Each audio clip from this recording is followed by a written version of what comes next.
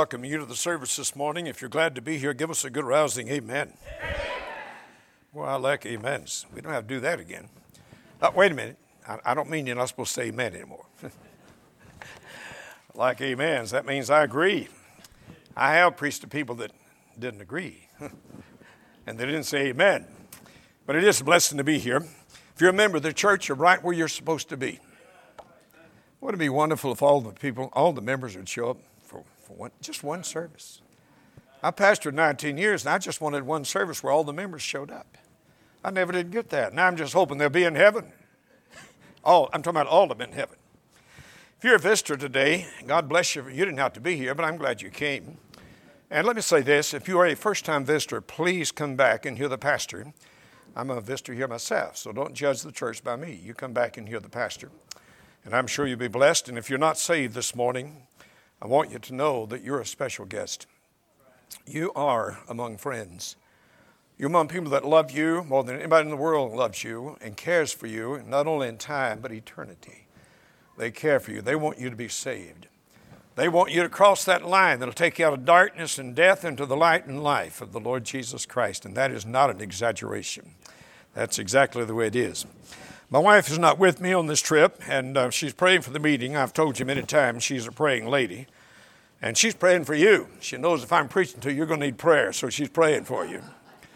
But she is a praying lady, and she misses being here. She sends her regards to you folks. She loves you folks, and always enjoys being here.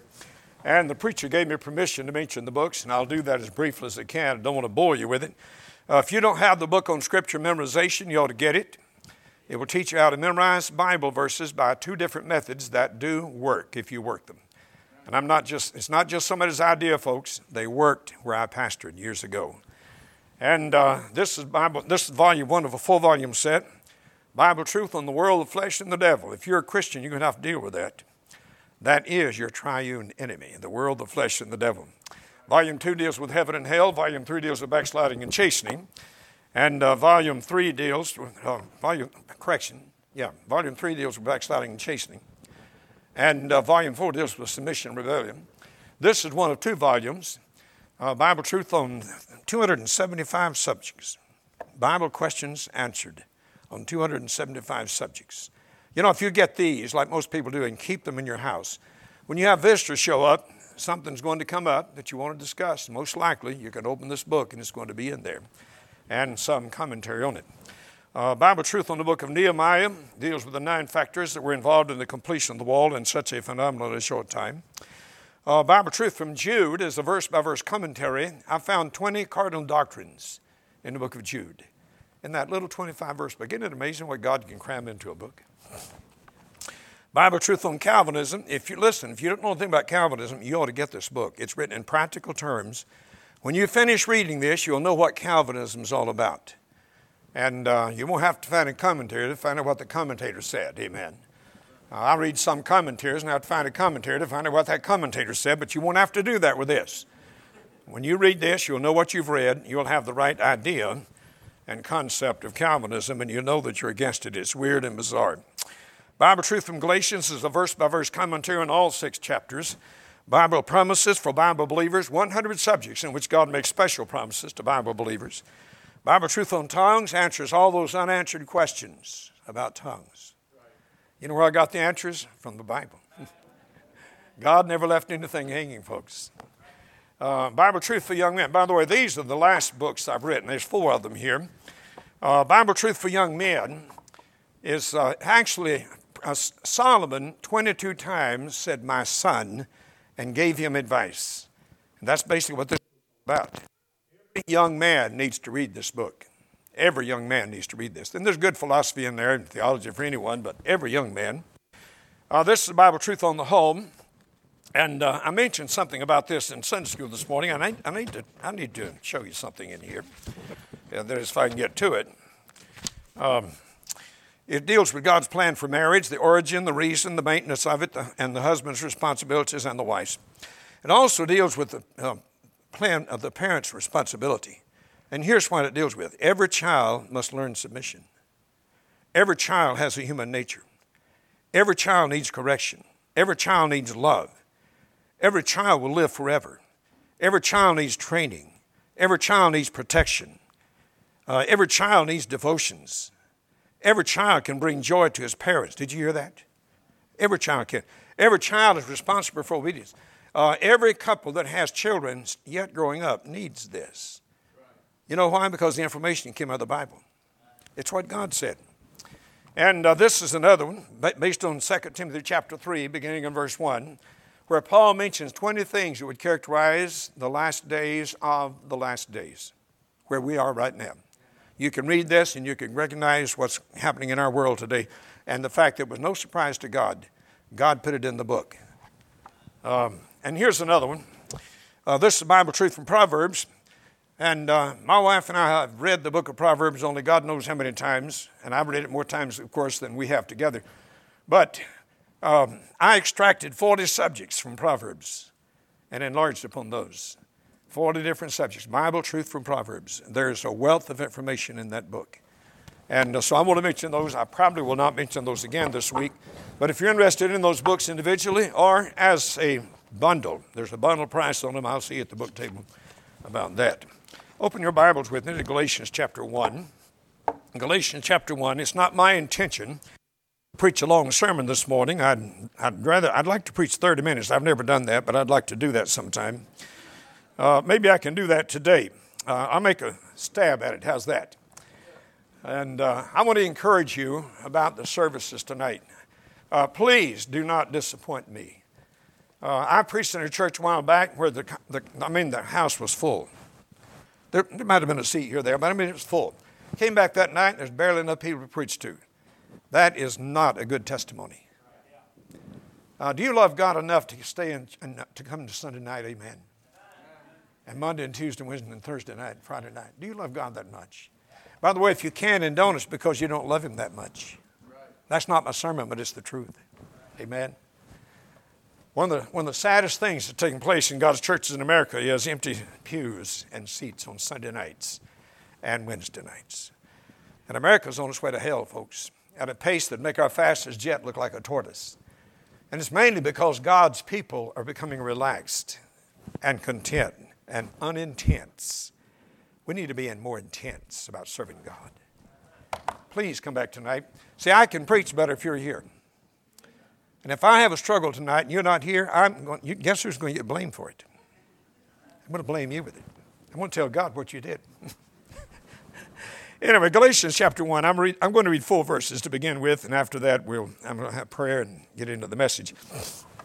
In Galatians chapter 1, beginning in verse 1, the Bible said, Paul, an apostle, not of men, neither by men, but by Jesus Christ and God the Father who raised him from the dead, and all the brethren which are with me, unto the churches of Galatia, grace be to you and peace from God the Father and from our Lord Jesus Christ, who gave himself for our sins, that he might deliver us from this present evil world according to the will of God and our Father.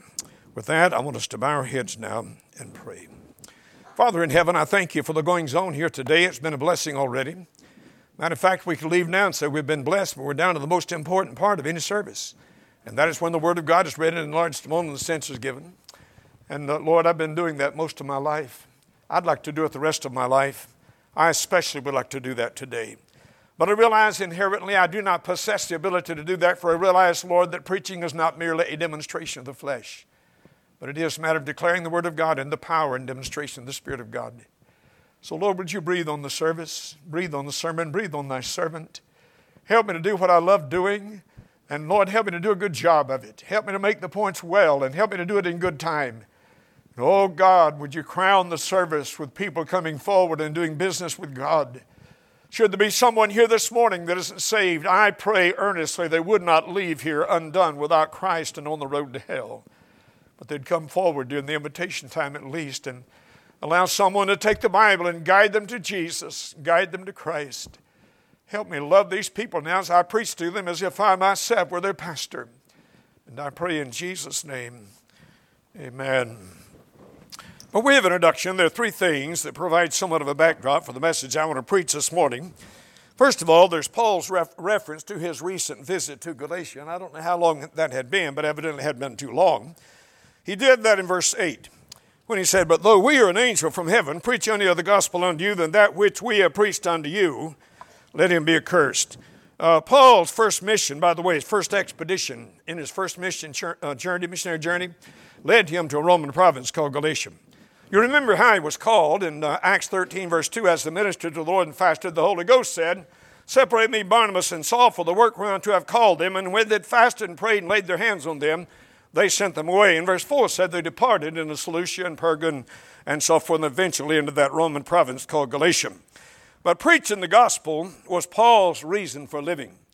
He had no other reason except to preach the gospel. As a matter of fact, in 1 Corinthians 9:16, he said it like this, woe is unto me if I preach not the gospel. Listen, every gospel preacher ought to be able to say that. Woe is unto me if I preach not the gospel. By the way, I feel that way about myself. I don't know if you notice this or not, but the gospel is mentioned 75 times in Paul's epistles, 12 in this book alone. You may not know this, but Paul wrote 14 books in the New Testament, including Hebrews, and 100 chapters. 14 books, 100 chapters, and the gospel was a big thing in there. For instance, you remember what he said when he wrote to the Romans in Romans 1:14, I am debtor both to the Greeks and the barbarians, both to the wise and the unwise. So much as in me is, I'm ready to preach the gospel to you that Rome also, for I'm not ashamed of the gospel of Christ, for it is the power of God unto salvation to everyone that believeth, to the Jew first and also to the Greek. You know what he said to the Corinthians when he wrote back to them, 1 Corinthians chapter 2 and verse 2, for I determined not to know anything among you save Jesus Christ and him crucified. In 2 Corinthians 4:5, we preach not ourselves, but Christ Jesus the Lord, and ourselves your servants. See, notice Paul's his reference to his recent visit there. And I need to tell you, the Judaizers had come in and subverted those impressionable young hearers, and the devil knows exactly how to pull that off. But notice, secondly, his reference to their problem. Judaizers came after Paul departed, and I said I don't know how much space was involved in there, evidently not too much. But they told these new converts that law had to be involved in your salvation. Oh, you can't be saved by grace alone. You know, by the way, you can. Amen. But they didn't know that. Verse 6 and 7, he said, I marvel that you're so soon removed from him which called you into the grace of Christ unto another gospel, which is not another, but there be some that trouble you and would pervert the gospel of Christ. I mentioned a while ago some things that characterize Paul's writing. Grace is another one. 99 times in 14 epistles he mentions grace. Listen, you have to conclude Paul is a grace preacher, folks. Man, he made a big thing out of grace. Someone said, well, what is the definition of that word grace? Someone said it's God's riches at Christ's expense.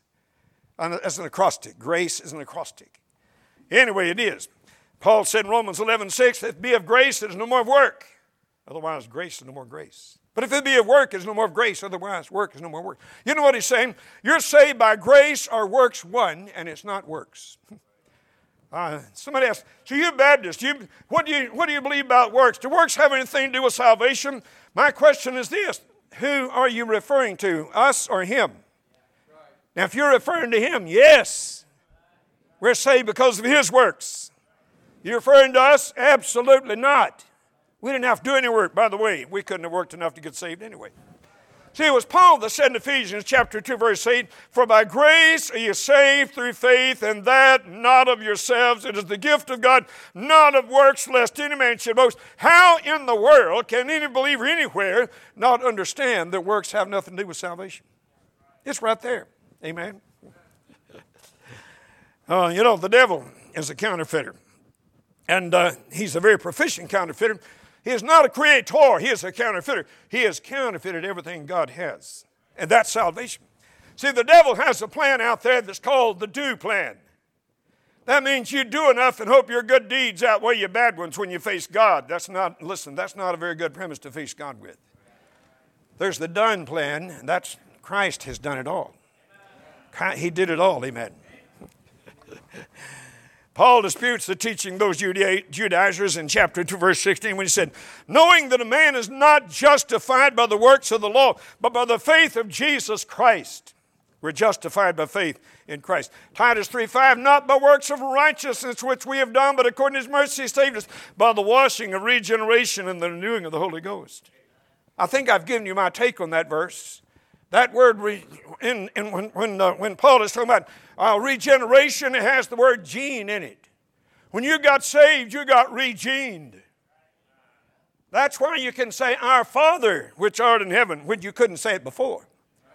He is your Father now. That's why Jesus said, call no man Father on this earth. He wasn't talking about your earthly father. He's talking about in the spiritual sense. Don't call anybody Father down here because now I'm your Father.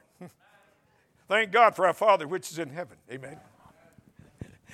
But anyway, Paul disputes those Judaizers. I could give you some more scripture. I won't take time for that. But we notice his reference to his recent visit there. We notice his reference to their problem there. We notice also his reiteration of the gospel. It is defined as the death, burial, and resurrection of Christ. I like how Paul put that in verse 4, don't you? Who gave himself for our sins, he might deliver us from this present evil world according to the will of God and our Father. I like 1 Corinthians 15, verse 3. For I deliver unto you first of all that which I also received, how that Christ died for our sins and was buried, that he rose again the third day according to the Scriptures, the death, burial, and resurrection of Christ. By the way, if you ever wonder why you get baptized in water, it's because you're exemplifying, you're giving a physical testimony that exemplifies a death, a burial, and a resurrection. You're saying to the world, I unashamedly identify with the Christ who died, was buried, and rose again. And like he died, was buried, and rose again, I'm exemplifying, I'm illustrating that. See? It doesn't save you, folks. In the book of Acts, people got saved and baptized, not in order to be saved, but because they were saved. And as soon as they could after they got saved. I said that in a church recently out in Oklahoma. Somebody went to the preacher and said, I need to get baptized. Been saved and I've been following Jesus in baptism. First act of obedience. But anyway, for the message, there are several things expressed and implied in verse 4 that are involved in this death, burial, and resurrection of Christ. If you make your notes, write this down. He died willingly. Verse 4, who gave himself. You find that phrase more than once in Paul's epistles. Who gave himself. I like that. Matthew 26:53 kind of underscores that. Thinkest thou that I cannot now pray unto my Father, and he shall presently give me more than 12 legions of angels? Jesus said that right on the threshold of being executed, being crucified. You know what he's saying? Hey, listen, fellas, I got in this for keeps. I'm going all the way through with it. But if I wanted to back out, I could pray my Father, and he would send 12 legions of angels. Now, folks, that means something. I looked up legion. It means as many as 6,000. We're talking about as many as 72,000 angels. Boy, those crucifying Christ, they better be glad Jesus didn't pray the Father to send those angels, because I read in the Old Testament this week where one angel killed 185,000 Syrians with one swat. Man, if 72,000 angels showed up, they would have torn that hill apart. Amen. Well, angels have a lot of power, don't they? But anyway, the Bible said in Hebrews chapter 12, verse 2, looking unto Jesus, the author and finisher of our faith, who for the joy that was set before him endured the cross, despising the shame, and is set down at the right hand of the throne of God. You know what that verse says? He did it willingly. And not only that, you have other verses. I like John 10:18. No man taketh it from me, but I lay it down of myself. I have the power to lay it down, and I have the power to take it again. This commandment have I received of my Father. You know what Jesus was saying? Listen, from God's point of view, you crucified him. Correction, let me correct that. From God's point of view, he laid down his life. From man's point of view, you crucified him. See, as far as man was concerned, we crucified Jesus. As far as God was concerned, he laid his life down. In other words, they couldn't have pulled it off had God not cooperated. I've often said this, they could have shot Jesus with a cannon in the halls of Pilate. It wouldn't have killed him, because that wasn't what he was there for. They're not going to kill the Son of God. But notice his commission, what he was sent for. See, our redemption was not a last-minute stopgap measure in God's part to save the race. I mean, it wasn't that man sinned and God said, oh no, what are we going to do now? The Bible said in 1 Peter 1:20, who verily was foreordained before the foundation of the world. In other words, God looked down through his telescope of time, And he saw that the creature he would make in his own image and love above the beast of the field and the fowl of the air and the fish of the sea would lose that relationship, be powerless to restore that relationship, and that the Creator must make a means and a way for the creature to be restored in relationship with the Creator. And so God planned it in before Adam was ever created, before Adam ever sinned, before the human race lost its relationship with God. God programmed it in so that at a certain time down there, His Son would come and sacrifice Himself to make it possible for the man to know the relationship with his Creator again. Aren't you glad you learned about that? The Bible said in Galatians 4, but when the fullness of time has come, God sent forth His Son, made of woman, made under the law, when the fullness of time has come. And we all know John 3:16, don't we? For God so loved the world. How about John 3:17? For God sent not His Son into the world to condemn the world, but that the world through Him might be saved. Verse 18, he that believeth on Him is not condemned, but he that believeth not is condemned already, because he hath not believed in the name of the only begotten Son of God. Tell the Calvinists to put that in their pipe and smoke it. Amen. The Bible said in John 10:10, the thief cometh not before to steal, to kill, and destroy. I am come that they might have life, and that they might have it more abundantly. You know, God wants you to live. He doesn't want you just to live. He wants you to really live. Amen. I like how the Bible said in Matthew 20:20, even as the Son of Man came not to be ministered unto, but to minister and to give His life for many, as a ransom for many. That's why He came. If you ever wonder why Jesus came to this world, He came so that you could have everlasting life. So your relationship with the Creator could be restored. We see His commission, what He was sent to do. We see His compassion, His love for sinners. See, the disciples asked Jesus probably the most unfair question He was ever asked. In the book of Mark, in chapter 4, in verse 38, they're on this little boat out on the Sea of Galilee, and a terrible storm comes up. And they're bailing out water as fast as they can, and things filling up. You know what Jesus was doing? He was taking a nap. Does that say anything to you? Listen, no ship ever went down with Jesus on board, nor will it ever. It tells you that He's not concerned about the outcome of this voyage. Amen. And they're scared silly. Jesus is taking a nap. Anyway, one of the disciples woke Him up. You know what He said? Carest thou not that we perish? The most unfair question Jesus was ever asked.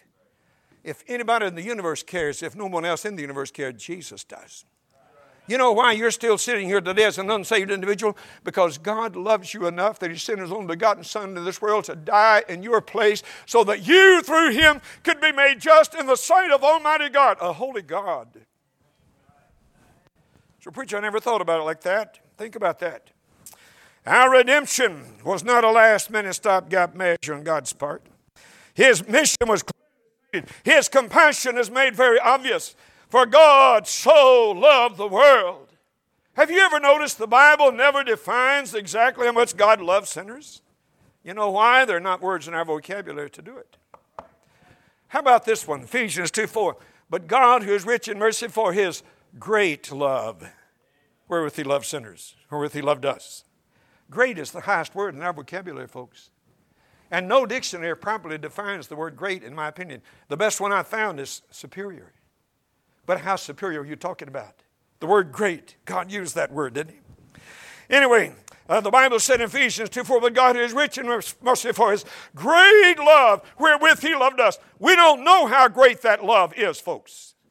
I want to tell you something. You've never met one person in this world that God wouldn't save if they would cooperate with Him. That man that shot those 9 people out in the mall in Texas yesterday, now I think he's in eternity now. But God loved that man enough to die for him on the cross. God would have saved him if he had cooperated with the Lord. We see His commission. We see His compassion for sinners. Amen. As a matter of fact, the Bible said in John 15:13, greater love hath no man than a man lay down his life for his friends. It's talking about the love of Christ. No greater love than that. No greater love. 1 Timothy 2:6, who gave Himself a ransom for many. There it is again. Titus 2:14, who gave Himself for us that He might redeem us from all iniquity and purifying Himself a peculiar people. Anyway, notice our condition. We not only see His compassion, His commission, and so we see our condition. You see, the reason we need to be saved is because inherently we are corrupt. The Bible says so. Ecclesiastes 7:20, there's not a just man on earth that doeth good and sinneth not. The best people you've ever known in your life, I don't care how good your mothers and dads were, they were sinners without hope until they trust Christ as Savior. We're all sinners. Romans 3:23 said, for all have sinned and come short of the glory of God. We were not on the corrupt, but we were living under condemnation. May I say to you this morning, if you're not saved, you're not facing condemnation. You're already under it. So how do you know that? I got it down in the Bible. You be encouraged to know I get nearly all my sermons out of the Bible. My best ones come out of the Bible. John 3:18, he that believeth on him is not condemned, but he that believeth not is condemned already. See, if you've not been saved, that's where you are. You're right now under condemnation. If your heart stopped right now, you'd go to hell. But you don't have to. Thank God you don't have to. And by the way, you never know when that's going to happen. There was one church, they were having a great service. A lot of people got saved. A woman came forward. Somebody led her to Christ. She wants to get baptized. She walked up the steps. The lead up to the baptistry, had a heart attack and died at the base of the steps right after she trusted Christ as Savior. We don't know when that's going to happen, folks. I'll tell you that one of our dear friends, she's with the Lord now, fervent Christian lady, she was telling her daughter how to lead a woman to the Lord, who was the daughter's mother-in-law. She's in the hospital, and she's unconscious as far as they knew, but she's dying, and she wants to lead her to the Lord. And so this friend of ours told her daughter over the phone, here's what you do, told her through all the steps, one after another, and finally she said, now, if you've trusted Christ as your Savior, I want you to squeeze my hand twice. She squeezed her hand twice, breathed one breath, and died. Now, folks, as far as I'm concerned, that's close enough. But that could happen to you. Do you know that? You don't have any promise of anything beyond that. We're already condemned. See, and the problem with that is we're completely helpless to change our condition.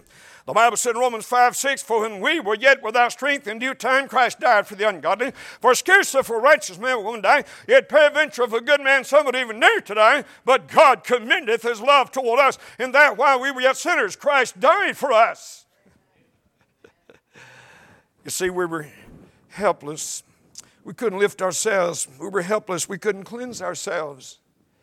You know what the Bible said in Proverbs 20, verse 9, who can say, I've made my heart clean, I'm pure from my sin? It's a rhetorical question that requires no answer because nobody can say that. We're helpless to save ourselves, not by works of righteousness which we have done, but according to his mercy he saved us, by the washing of regeneration. Notice he died willingly. Notice, secondly, he died sacrificially. Verse 4, who gave himself for our sins.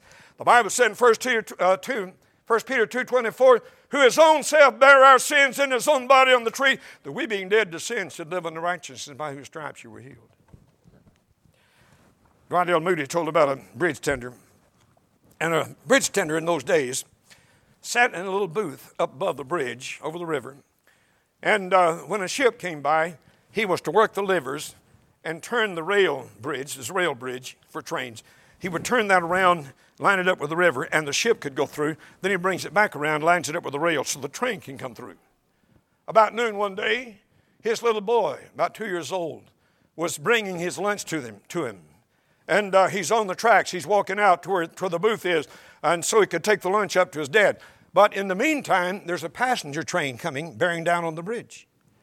And the dad had to make a split-second decision. Am I going to save my boy's life and shift this bridge around and sacrifice the lives of those people on that train? Or am I going to leave the bridge in place and lose my son? He made the decision God made a long time ago. He sacrificed his son so the train could breeze through safely and all the lives be preserved on the train. Listen, that's what God did for you. My. In a sense, God looked the other way while Jesus was being crucified. Two things involved in dying sacrificially. It involved his broken body. Dying on the cross was not an easy way to go, folks. They didn't give sedatives, so you would be unconscious at the time you left. Nothing like that. The Bible said in Isaiah 53 and verse 5, But he was wounded for our transgressions. He was bruised for our iniquities. The chastisement of our peace was upon him. And with his stripes we healed. All we like sheep have gone astray. We've turned everyone to his own way. And the Lord hath laid on him the iniquity of us all. He was oppressed. He was afflicted. He's brought forth as a lamb without blemish. He's brought forth to suffer like a lamb that's going to die. And I didn't get that verse exactly right. Maybe I'll get it later. But you know what the Bible said in verse 10 of that chapter? Yet it pleased the Lord to bruise him, put him to grief, when thou shalt make his soul an offering for sin. Jesus, God the Father, sacrificed his Son on a cruel, painful, humiliating cross so that you could be saved. How could you leave here without trusting that Christ is your Savior? How could you do that? You know what hell is going to be all about? It's going to be God's wrath poured out on a Christ-rejecting race. That's what hell's about. You don't want the wrath of God. It involves his broken body. It involves his blood shed. The Bible said in 1 Peter 1:18, for as much as you know that you were not redeemed with corruptible things as silver and gold from your vain conversation, received by tradition from your fathers, but with the precious blood of Christ, as of a lamb without blemish and without spot. Revelation 1:5, and him that loved us and washed us from our sins in his own blood. You tell these people that it's not the blood of Christ to read that verse. God thinks it is, and he's been right every time so far. See, a sacrifice shed its blood in the process of its death. That's what Jesus did. He shed his blood in the process of his death. Just like an Old Testament lamb would shed its blood in the process of its death. You can't separate those. Notice he died willingly. He died sacrificially. He also died obediently. Look at verse 4. Who gave himself for our sins that he might deliver us from this present evil world according to the will of God and our Father. There it is again. I like Luke 22:42 and saying, Father, if thou be willing, remove this cup from me. Wait a minute. Nevertheless, thy will be done. You know, it's okay for you to say, Father, if you do this for me, I'd sure appreciate it. It'd be a help to us and a blessing to us. But if it's not your will, it's okay. That's what Jesus was saying. It's all right to express your desire to the Father in heaven, as long as you put on the end of it, if it be thy will. Amen. If it be thy will. I heard about a fellow one time standing beside the road out in this rural area.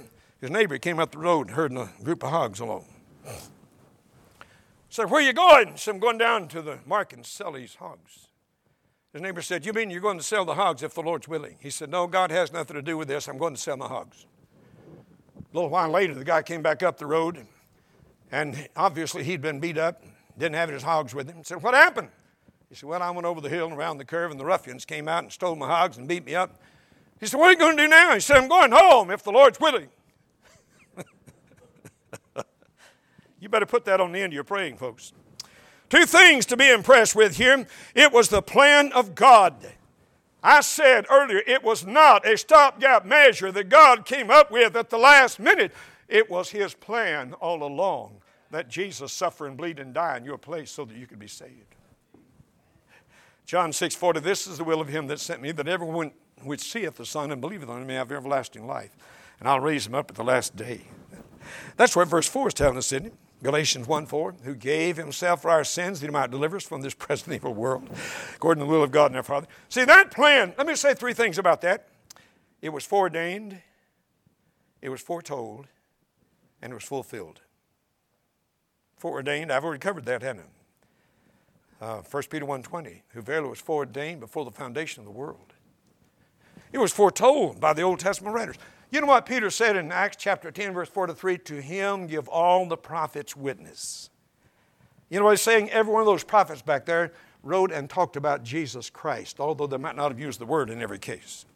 It was foreordained. It was foretold as far back as Genesis 3:15.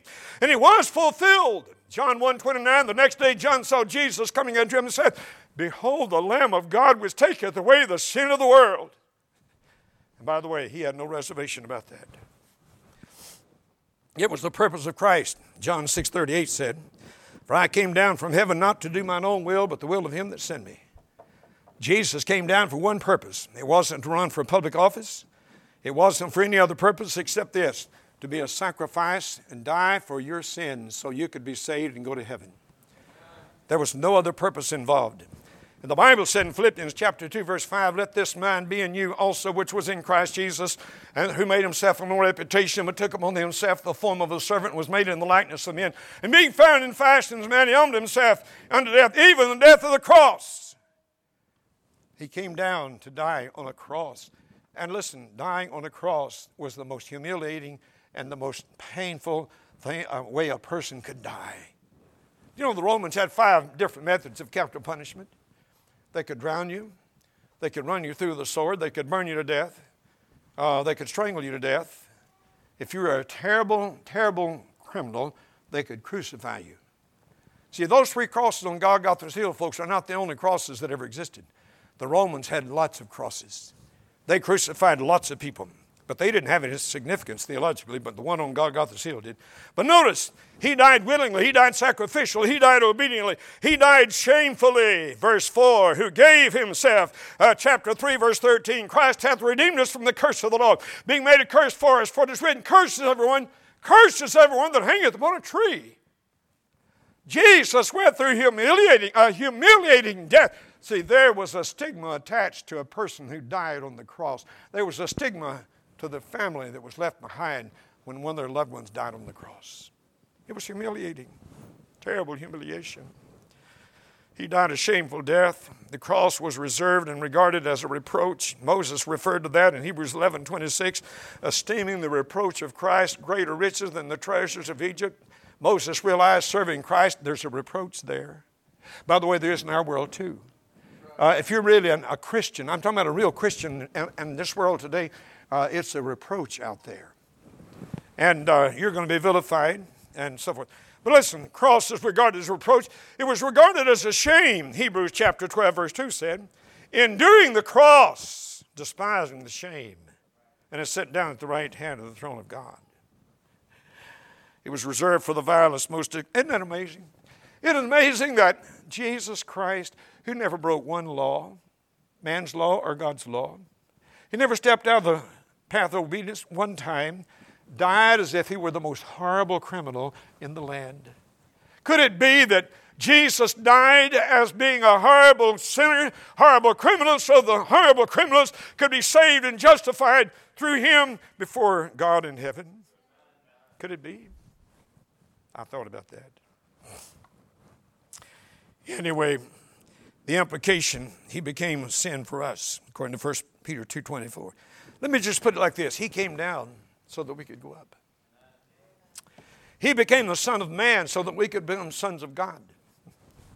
He was afflicted so that we could be healed. He was made poor so that we could be rich. He became sin so that we could become righteous. He died so that we could live. I tell you, you're not going to get a better deal than this, folks. We've come out on the good end of this.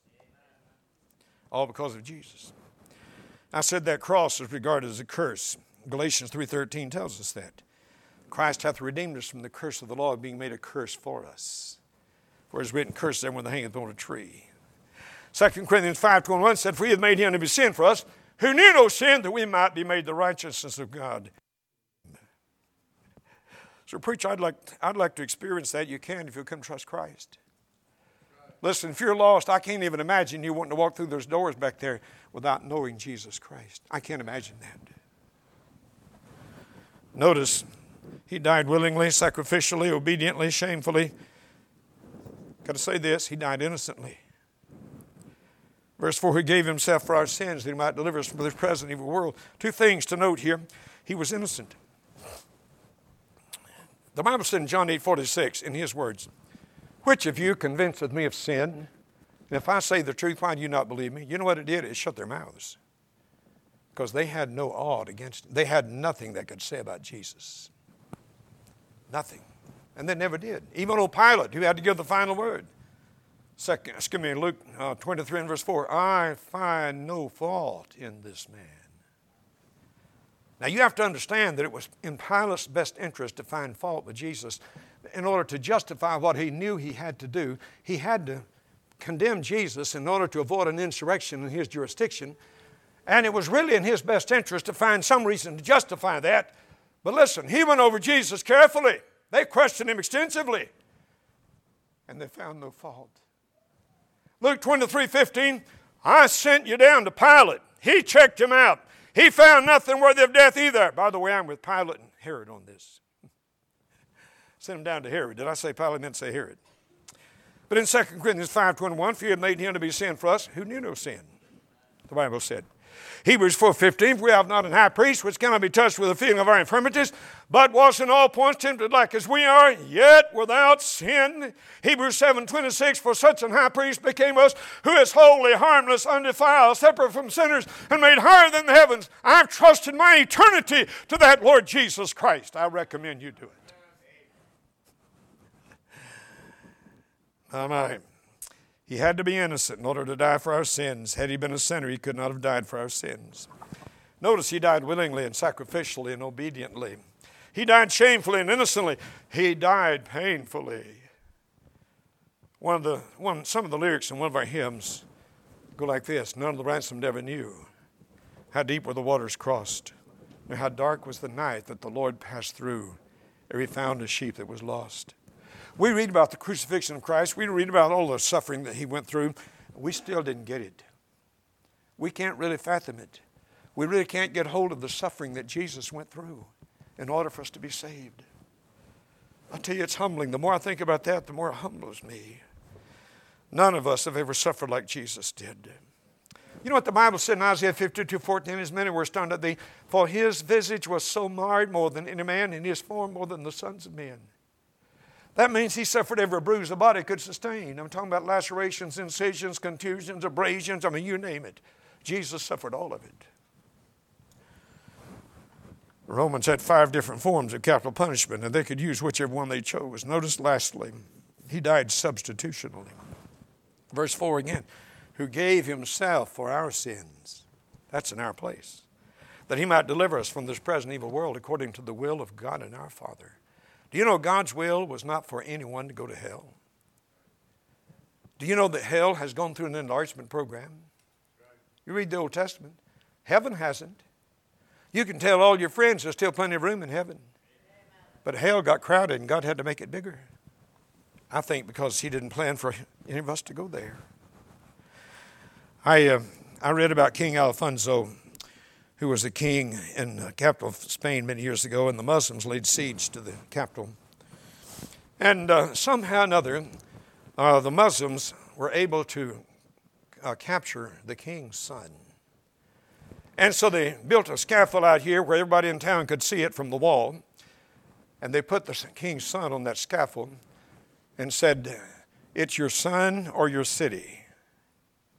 And the people in the city were very apprehensive as to what their king might do, King Alfonso. But they didn't have to wait long. King Alfonso sent a message back. Said, you can go ahead and kill my son so that my people can live. You know what? That's what God did. He let his son be killed in your place so that you could live because he died. You've been a good audience. I want you to stand. I could go on with this. I don't need to do that. But I'm talking to you about a Savior who died willingly, sacrificially, obediently, shamefully, innocently, and painfully. While they come to the music instruments and our heads are bowed and our eyes are closed, you've listened well, and I appreciate it. And I don't know your hearts, not any of you. But I'd have to assume that in a crowd this size, there are some of you out there that do not know that if you died today, you'd go to heaven. I'm here to tell you that you can know that. I'm here to tell you you can know that you're going to heaven. If you come down this aisle and let somebody take the Bible and show you the way to Jesus, you can know that before you leave here today.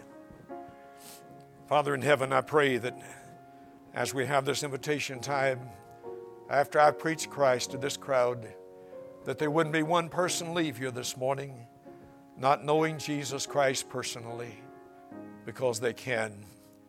Lord, help those that want to be saved to have the courage to slip out from where they are, walk down the aisle while heads are bowed and eyes are closed, and say, yes, I'd like to trust Christ as my Savior. God, help them to have the courage to do that right now. By the way, I remember when I stood where you're standing. I remember standing there wanting to go forward real bad. I wanted to go forward real bad, but I didn't have the courage to do it. And I hoped that somebody would come put their arm around my shoulder and say, I'll walk with you. Let's go. Nobody ever did that. I got saved when I was 15 years old. I would have gotten saved when I was 9 or 10, maybe 8 or 9 or 10, somewhere there, if someone had shown some direct interest. But they didn't. But there are people that are interested in you this morning. Jesus more than anyone else. But if you'd come forward, I promise you. You say, preacher, what if I come forward and I ask the Lord to save me and He doesn't do it? Let me assure you, that has never happened. It never will happen. God wants to save you 1,000 times more than you want to be saved. He has never turned anyone away that wanted to be saved. Him that cometh to me I'll in no wise cast out, Jesus said. While folks are gathered here in the altar praying, if God's spoken to your heart, would you slip out from where you are and meet someone down here? Maybe you as a Christian need to come down here and pray for some people that you know are lost. Now, the reason I say that is because I believe there are some people living right now. Because God knows some people are praying for their salvation. God wants them to be saved too. And God's letting them live because someone's praying for them and calling their name before God. The service will be over shortly, folks. This service will be history right away. Be history right away. When this service ends and the last amen is said, is it going to leave you undone without Christ? Are you going to be able to leave here and say, I'm so glad I trusted Jesus as my Savior today? Would you come and trust Him as your Savior? Would you do that? We have time for that. We have time for that.